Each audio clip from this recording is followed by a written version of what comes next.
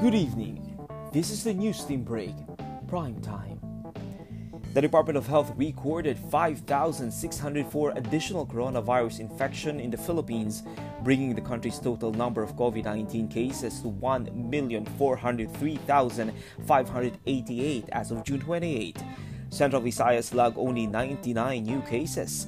The Octa Research Group has also observed a decrease in the reproduction rate of COVID-19 cases in the country.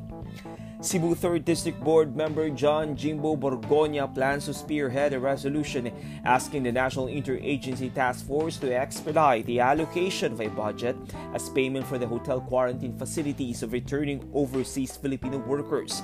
This initiative stemmed from the complaints of the OFWs who are still paying their own expenses while under quarantine. Borgoña said it is but proper to utilize the amount dedicated for this intention under the Bayanihan Act. Japan will implement tougher health protocols for athletes and staff involved in the Tokyo Olympics from nations hard hit by the contagious Delta variant of the coronavirus. The rules will include more rigorous testing and restrictions of being in contact with other people. Games for the Olympics are set to start this July 23. And that's the latest. Be refreshed. Be updated. The News Team Break. The News Team Milky House is located at the ground floor of the Wano building in Barangay Tayod, Liloan, Northern Cebu.